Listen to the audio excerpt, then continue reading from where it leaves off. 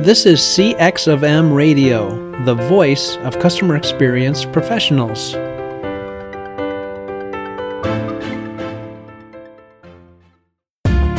Welcome to another episode of Press 1 for Nick. Your host, Nick Glimsdahl, is the Director of Contact Center Solutions at VDS. Through conversations with customer service and customer experience leaders, Nick and his guests exchange insightful stories, best practices, and invaluable lessons they have learned along the way. Welcome to the Press 1 for Nick podcast. My name is Nick Glimsdahl, and my guest this week is Jane Grody-Abel. Jane is a founding family member of Donato's Pizza, and she currently holds the title of chairwoman of the board. Jane, welcome to the Press 1 for Nick podcast. Thank you for having me. I appreciate being asked. You bet. So one question I ask every single guest is, what's one thing people might not know about you?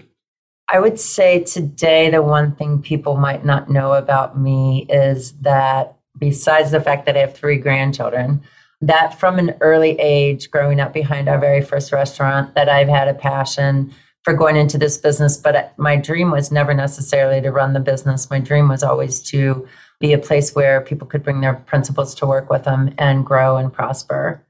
I love that. Yeah, and kind of going back to the very beginning, in 1963, your dad, Jim Grody, actually started a pizza shop, Donato's, at 19 years old. And at the very beginning, he had a vision for a company that put customers first. And obviously with this podcast, focused on customer service and customer experience, that's very important. But why was that important to him? My dad actually started working in the pizza business when he was 13, and that was before minor labor laws. And I would say, I think he had such a life lesson experience during that time.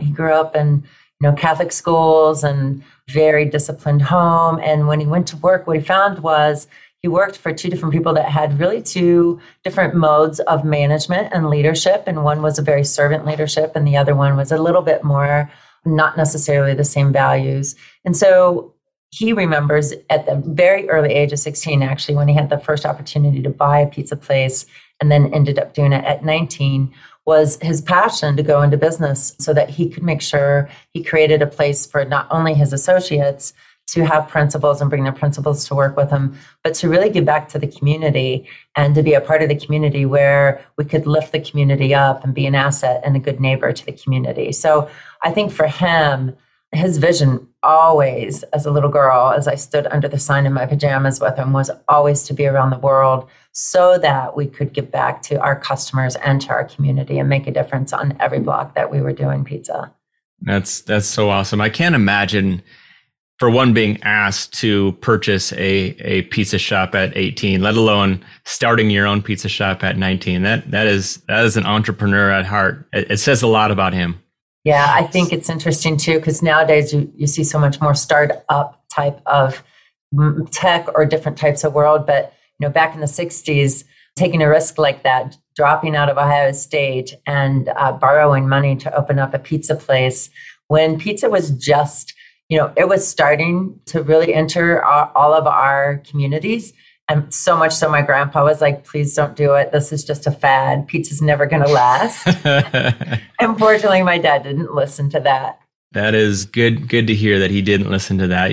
One thing you said was you were a girl in your pajamas kind of growing up inside of Donato's. So you had that front row seat to Donato's humble beginnings. So tell me about the time when customers were sitting in your parents' living room and waiting on pizza. Like I've heard this, I've read your book, The Missing Piece, and I just thought that was an amazing story to tell. And I want my listeners to maybe hear a piece of that. Yeah, I think about that today on whether or not I would open my front door every single time a customer came knocking. And I'd like to say yes, but I think we were taught hospitality at a very early age. So my dad built his very first restaurant on Thurman Avenue in south side of Columbus, Ohio. It's still there today, still one of our busiest stores in the middle of a neighborhood. So wouldn't be zoned that way today, but it has been for 58 years. And so when he built it, he did not build a dining room. I don't think he envisioned the dining room. He envisioned a pickup and delivery. But we got so busy at night when the customers would come in that front door, he would send them back to the house.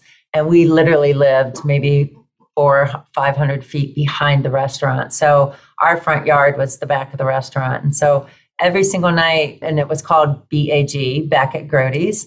Every night when the customers came and the pizza wasn't ready, Dad would say, go back at Grody's, and he would write back at Grody's on the box. And then he would call when the pizza was ready. But what I learned about that as a little girl was my mom always opened that front door. And, literally, and to the point where our door was just always open. But customers would come in and we got to know their families. They would bring their kids. We would hang out in our little backyard in our little place that we had at the time, those metal ones that you're way too young to remember them. But I remember that feeling as a little girl waiting for our customers because we didn't open till 4 back then. And we'd get home from school and we would literally sit on the fireplace and wait for our customers to come because they became our community and our family and our friends.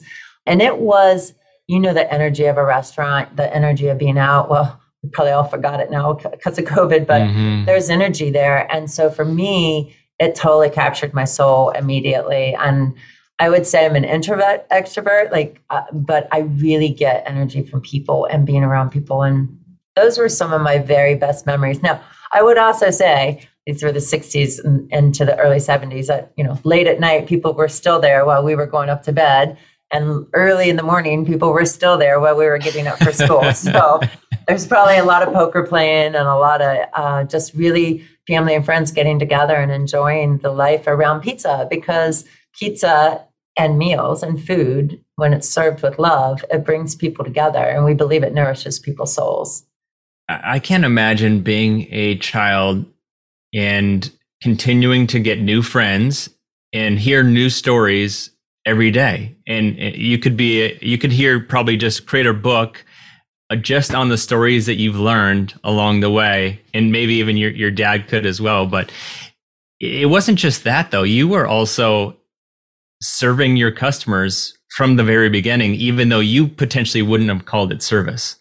Right. That's a good perspective. I think you're absolutely right. I think the art of hospitality, my mom opening the door and allowing people in, but the hospitality of all of us, just, when you engage and you have an emotional connection with your customer, that takes everything to a new level. And so our promise is to serve the best pizza and make someone's day a little better. So it's not just about the pizza. It truly is about how do you serve that pizza served with love, and how do you make their day a little better? Sometimes it's just a smile. Sometimes for us, it would be, engaging in a card game or playing on the play set, but it was being part of their lives that was bigger than just having them have a piece of pizza. And I love that you just said that. How do you make their day a little better? Because inside of that, nobody comes into a pizza shop or anywhere else for that matter, a gas station or a call center, and they don't stop their life when they interact with you just to pick the pizza up. They actually bring their emotion, good, bad, or indifferent, with them. And so at the end of the day, that might be the only conversation, or the best thing about their day was interacting with you or with your organization. And so I love the fact that you guys do that, because there's so many times where people just think, oh, I got to respond to this question today, and I've responded to this problem 1,000 times already. But it might be the first time for that customer, and it might be the first time that they've experienced your organization. And so that really resonates with me. Yeah, it's interesting. And I was saying the other day, obviously I've been in this business my entire life, and this last year has been the most difficult for everybody, right? Our associates included, because they're essential workers and they've worked through it. So trying to keep that spirit of just make their day a little better, the only really our power in doing that is trying to make our associates' day a little better. So if we can make our associates who truly are answering the phones and making the pizzas, and it gets exhausting, if we can just make their day a little better, then they can turn around then and be able to make their customers' day a little better. And, that's what I do attribute. One, our turnaround after we bought the company back, because we had been losing a lot of money after the McDonald's buyback. And that first year we had a $10.5 million turnaround, and we really didn't change anything. Our pizza was the same going into McDonald's, same coming out of McDonald's. But the turnaround and our sales increased because I really believed our people just started caring again. And when your people care about what they do, then their expression to their customers show that. And I think this last year has shown all of us it's been such a hard year. And if we could always remember that customer coming through the door or when we deliver to their house, because you don't know what you're delivering to. You could be delivering to someone that maybe someone in the home had COVID, or maybe they were part of the protest that day, or maybe they just lost someone, or maybe they're celebrating a birthday. But you're part of their life. And we're typically, or maybe it's just they had a really hard day and they needed to order dinner.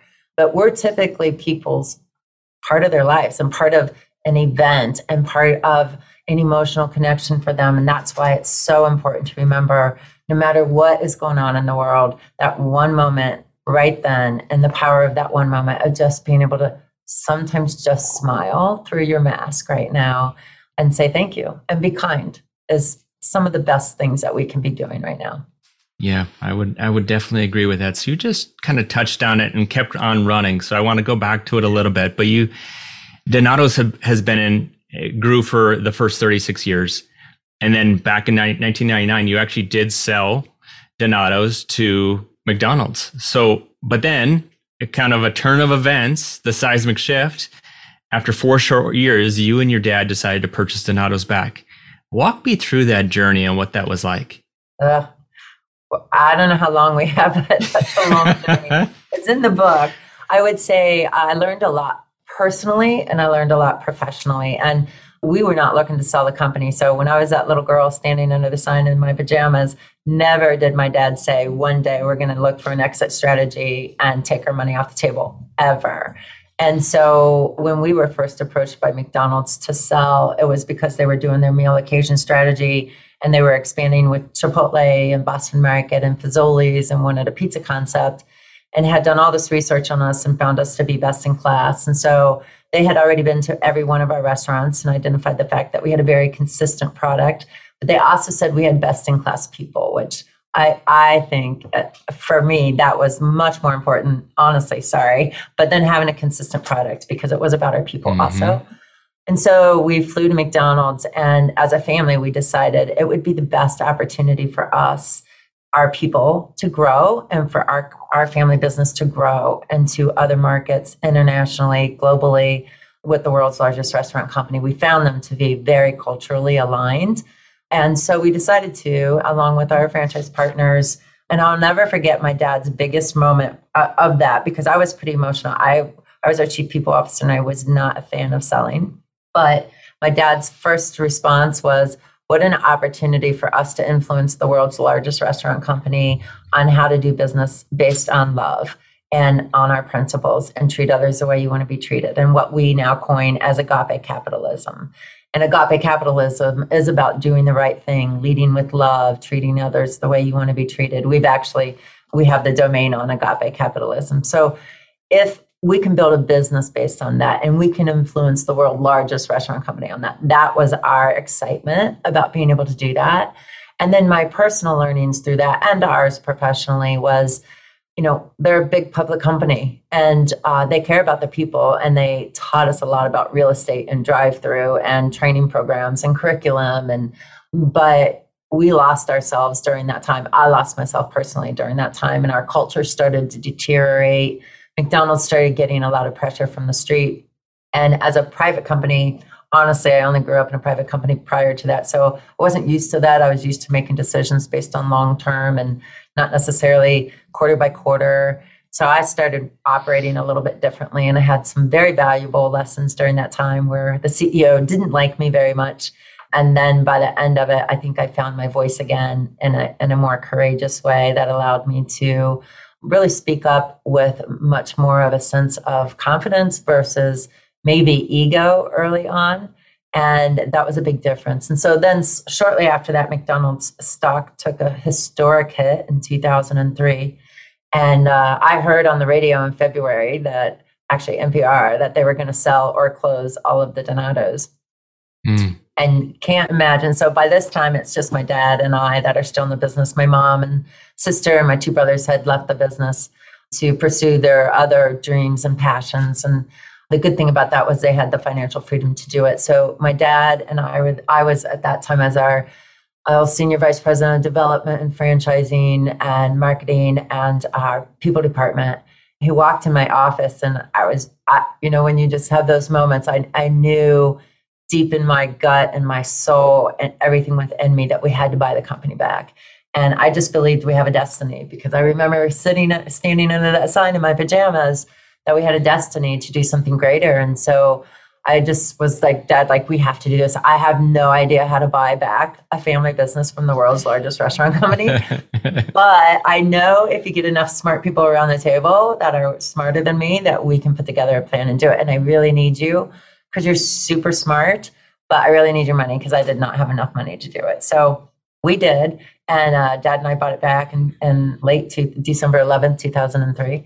And since then, we've been on a journey just to kind of reposition ourselves, which we did, and then started franchising again. And now looking forward to our growth as we continue to grow the business.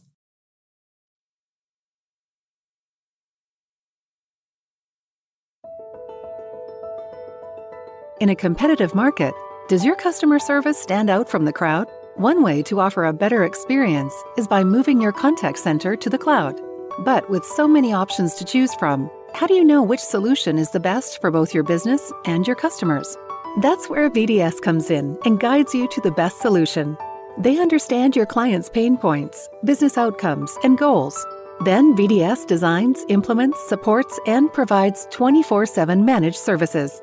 From start to finish, VDS is committed to finding the best solutions for your clients' needs. To learn more, go to www.govds.com or find a link in the show notes.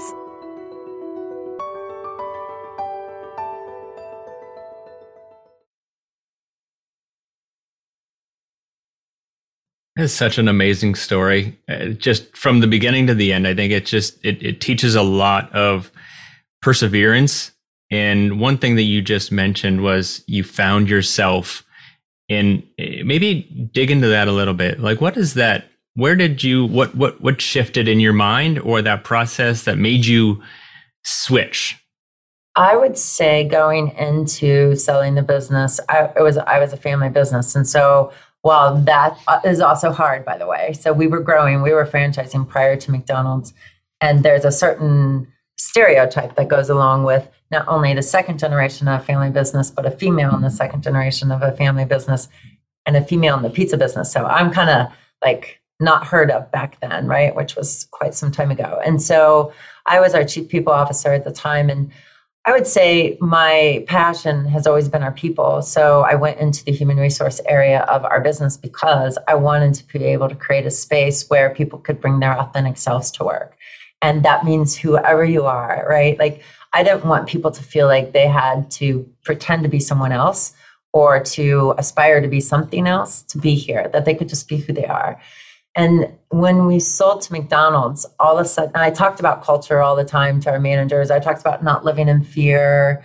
But to be honest with you, my check was signed by my dad, and I was an owner of the company at the time. And so while I talked about the importance of not working in fear, I never had worked in fear before, even though I talked about it. And so when we sold to McDonald's, I found myself in a couple of situations with the new CEO where he didn't like me at first at all because I was very opinionated and maybe not as respectful as I always should have been, because I was in a family business and this was a new game for me. And so, but because of that, then I found myself beginning to operate differently and stopping before I walked into the door or getting out of my car and saying, okay, this is who I have to be when I walk in there. And that was my first step into I'm working in fear. And I don't mean fear like I was afraid to lose my job. I wasn't afraid to lose my job because I had an employment contract. So it wasn't that. It was fearful that I really wasn't creating space in our company where people could be authentically themselves anymore. And because I wasn't even operating authentically myself. And so I wasn't doing unethical things. I just was doing things in a different mode, or I started becoming a little bit more concerned about me and my resume and who I reported to and what departments reported to me, and a little bit more about me than I was about our mission. And I'd never felt that before. So it was a big aha moment for me. Literally just one middle of the night when you're in fear, you become paralyzed and paranoid, and you're always wondering what people are thinking or who's making what decision without you. And I had never operated in that ego sense before. And so we were making a very big decision on closing a market in Atlanta, not because we had to, other than the market needed a symbol that we were focused on doing things right. And so it logically didn't make sense to me, but I was doing it because I was told to do it. And it was 3 a.m. I was at the office, and I just remember thinking, I'm not going to operate this way anymore. It was my aha moment. It was as if someone came in and turned on the lights. It was just that either I need to change the way I'm acting or behaving, or I need to not be here. And that's what I think the most important thing is. People need to recognize either if we're working in fear, we're either not in the right environment or we're not in our right selves, right? We're not authentically grounded in who we are. And so I realized it was me and the environment, but I had some influence on influencing the environment. And so I put together with a whole team of people a different plan to the Atlanta market. And the vision was, if we had to close the market, because we were being told to, symbolically for the street, then we were going to do it the right way. And we weren't going to put a pink notice on the door. We were going to inform our customers 2 weeks ahead of time with a letter. We were going to tell our people 2 weeks ahead of time. We were going to give every hourly associate a severance. We were going to give every manager a job by the end of 2 weeks, which we did. We had a career fair. My vision, my dad's always put out there, like, power of positive thinking, right? Think and Grow Rich. And so I remember thinking, I want to see this on the front page of the Beacon Journal, that we had to leave the market, but we did it with goodwill and we did it the right way. And that ended up happening, which was super cool. Unfortunately, we had McDonald's money to be able to do it, because we sent 42 people to the market, but we did it, and we did it the right way. And that's when I realized, going through really difficult decisions when you're living in the gray area, and it's really stressful and it's really hard to stay grounded in who you are and whatever that means for people. For me, it's my faith. But every time I get a little bit further from my faith, and I think it's more about me than it is about something greater than me, then I start to realize that life is a little bit harder that way. That was a really inspirational moment for me. And I think it's just every time in life when things get hard, it's just checking your foundation and where you're at and staying grounded to who you are. I just want to say thanks. I think it takes a lot of humbleness just to be transparent like that and walk through the journey with warts and all. Like, hey, this was not a good experience, and this is what I did, and this is how I went through that. And on top of that, one thing I really noticed in the last 5 minutes is that you're very vivid on the dates that are important to you and the times. Like, I woke up at 3 o'clock in the morning, and we did this on December 11th. And I think that shares a lot about the passion that you have within the organization that you're in today. Oh, well, thank you. When you're under stress like that, like all of us this year, there are moments this year, right? That, I have a few of them, as the rest of the world does, that were just aha moments. And it makes you pause and kind of reprioritize everything in your life.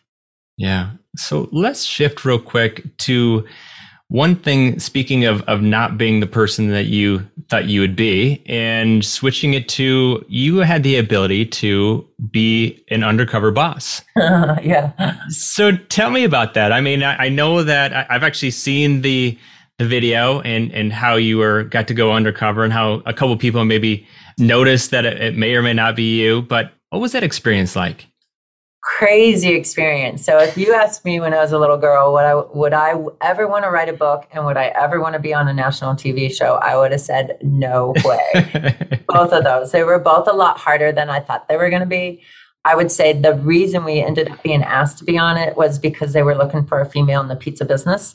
And at that time, I was it. But White Castle, which we're friends and family with here in Columbus, did their first episode. And so they had called White Castle to say, do you know any women in the pizza business? And of course they said, yes, our good friend Jane. So I went into it kind of going, I'll say yes, but I'm sure there's a good reason not to do this, right? And so the only reason that I felt maybe positively we as a team did was, wow, on the other end of this is exciting because we can give back to our people in a big way. Like, we never get to just do that. And my husband, who was also working with us at the time, we kind of went through, they did an exhaustive interview with us, like 8 4-hour interviews with me, They were in all of our restaurants. And so, there's a whole ruse that goes on. And yes, because I always watch, they're going, these people know they're on camera. They do know they're on camera, but they think it's for a completely different show. And ours was called The Startup. So I would say, for me, I grew up in the stores. The hardest part for me, honestly, was to pretend to be someone else, right? I just told you my whole story. Yeah. And how you should be authentically yourselves. And here I am walking into the restaurants dressed up as someone else and saying my name, which, if you watch the episode, I messed up a couple times. But saying my name was Kathy and that I didn't know how to make a pizza. Like one of it was I had to make my dad's favorite pizza and I messed it up. And that was a hard part for me, but I kept getting through it to say on the other end of this, we're really going to be able to help some people and we're going to learn a lot about ourselves. So it was 2 weeks. It was 16 hours a day. It was them filming me when I put on my makeup, take off my makeup. I wasn't allowed to use the phone. I wasn't allowed to call people, etc. But I will share a little story. After the driver shared his incident with me of smoking pot with our customers. So for those of you that haven't watched it, I'll never forget that night. I went back to the hotel room. It's late at night. It was after 2. And I was crying because this was going to be on national TV. And I thought, I totally just blew. We have a family business and we're going to be on national TV. And at that time, marijuana was much different conversation in 2014. And so I called my dad. I was like, I'm not supposed to be calling you, but this just happened. And and here's another story. My brother lives in Colorado, my younger brother, and he has a ranch where he grows marijuana, right? And he has a dispensary. And so I was like, I think I just outed Kyle on national TV and our business. And my dad, all he said was, well, did you love your way through it? Mm. And I paused and stopped crying then. And I said, yes, I did. I did what we would do, which if you haven't seen the show, you have to watch it. But I did what we would do. And he said, then don't worry about it. Rest. And so that and every hard time in my life has been our mantra. Just love your way through it. Mm. And for those that have not seen that episode, I recommend going back and listening and looking at how she did handle it, because it wasn't maybe the way that everybody would handle it, but I believe it was the right way. Well, thank you. Yeah. So one of the things that I had outside of business, like take Donato's off the plate, what values have you learned from your dad, Jim? I would say that's that one right there is just love your way through the really hard times. And because there's really hard times. I've been through a divorce and it was really hard. And going through divorce and leading a company is really hard. And always, if you, at the end of the day, you can lay your head on the table and say you did your best and you loved your way through it, then you did everything you possibly could. And so my dad he's a inspirational, strong, visionary entrepreneur who's still involved. He still yesterday called me about, a better way to do our hand toss. And he's inventing things over at the Edge Innovation Center to help us make a more consistent product all the time. It's his passion. But I think for what he taught me is the value of loving your way through it and persistence and dreaming, think and grow rich. And, the power of visualizing what you want on the end of that. And it really ultimately becoming what you transpire is what you work hard for. And those are all the things he taught me. My mom, on the other hand, who doesn't get a lot of notoriety, they're divorced, started a nonprofit here in Columbus, Ohio called Amethyst. She's a recovering alcoholic for 37 years, taught me really resolve, and also taught me the ability just to love unconditionally and give people second chances. So how we treated our undercover boss was truly a reflection of my mom's ability to learn to give people second chances. And we've been doing that ever since. Actually, for 58 years, we've always continued to hire people that have had barriers in their life that they haven't been able to get work. And we take a lot of pride in helping people learn and grow here. Yeah. And one thing that you also do that maybe people might not know about you is that you're very big into the community and you're very big in serving the community. So maybe tell us a little bit about some of your personal passions today. So my biggest personal passion is just the growing disparity, one on just our inequity of prosperity and what we have in this community. And so poverty and racial injustice are probably two of the things right now are really weighing heavy on my heart. Several years ago, we had an opportunity in the south side of Columbus where my dad grew up, or where I grew up, where the community was falling on really hard times. So Mayor Michael Coleman at the time called my dad, asked him to be a champion. And, at this stage of life, you're able to give back your time, talent, or treasure, or hopefully all three. And my dad said, absolutely, we'll be part of it. And then my dad called me and he said, Jane, I need to do something. We need to help this community. And you've already heard me say, I don't know what any answers are, but I know if you get enough people in the room that are smart. So I called my very best friend, Tanny Crane Plastics, who also has a family business on the south side. She said, whatever you put in, we'll match. All this without really a strategy. And then from that, with the city and with Reverend John Edgar and Don Kelly and city officials and Erica Clark Jones and a whole team of people, we created Reeb Avenue Center. And Tanny and I co-founded, and we are on the board and we're the master tenants. But it was an old elementary school building that was abandoned. And we raised $16.5 million to renovate it, where 14 different nonprofits reside. And all of those nonprofits are really to help lift up the community, not give a hand out, but a hand up. And so the idea is to really transform the community. If you just go in with one pillar like childcare, then you've got all these other barriers around the holistic part of that family's life that they're going to continue to be against barriers. So for us, it was about making sure that we were able to lift the entire community up. Yeah, it seems like you guys are doing exactly that. So I appreciate the community service that you're putting into that, because it sounds like a lot of work, but it's also a big impact to the community of Columbus. So thank you. Thank you. Real quick, one part of it's called Love Kindness. And that is, as all of us are out on the streets today, we see more and more people panhandling. And it's hard, right? Like, because you don't want to drive by and not look. And if you look, then you feel guilty, and then you give them cash, and then you're not sure that's really helping. And so we came up with something called Love Kindness, and you can buy them on our website. But it's an envelope with a card in there and an all-day long bus pass that can get them to Reeb Avenue Center. We'll give them a care kit. We'll get them the help that they need. We'll get them a meal, and we can help them with housing or drug and alcohol or getting a job or clothes. Wow, that's awesome. Go to that website. What's the website, Jane? The website's reebavenuecenter.org, and under that is Love Kindness. There it is. Go to the website and hand those out to help people out. So I wrap up every podcast with two questions. And the first question is, what book or person in customer service or customer experience, or it doesn't have to be one of that topic, but has influenced you the most in the last year? So parameters. And then if you could leave a note to all the customer service people and customer experience professionals, and it's going to hit everybody's desk Monday at 8 a.m., what would it say? Okay, well, I'll start with an organization that inspires me on customer service is Chick-fil-A. They're probably one of the best out there overall in our category that does an amazing job, not only hiring. So we hope that we're equal to them. Two books that I'm reading right now are Dare to Serve by Cheryl Batchelder. She was the CEO of Popeyes, but now sits on the board of Chick-fil-A. And thanks for coming in today, Creating a Culture Where Employees Can Thrive and Customers Service is Alive by Charles Minton. And those, probably just represent overall the idea of taking care of your people so that they can take care of your customers. It is about servant leadership, and it is about being in it, your whole heart, body, mind, spirit, and emotion.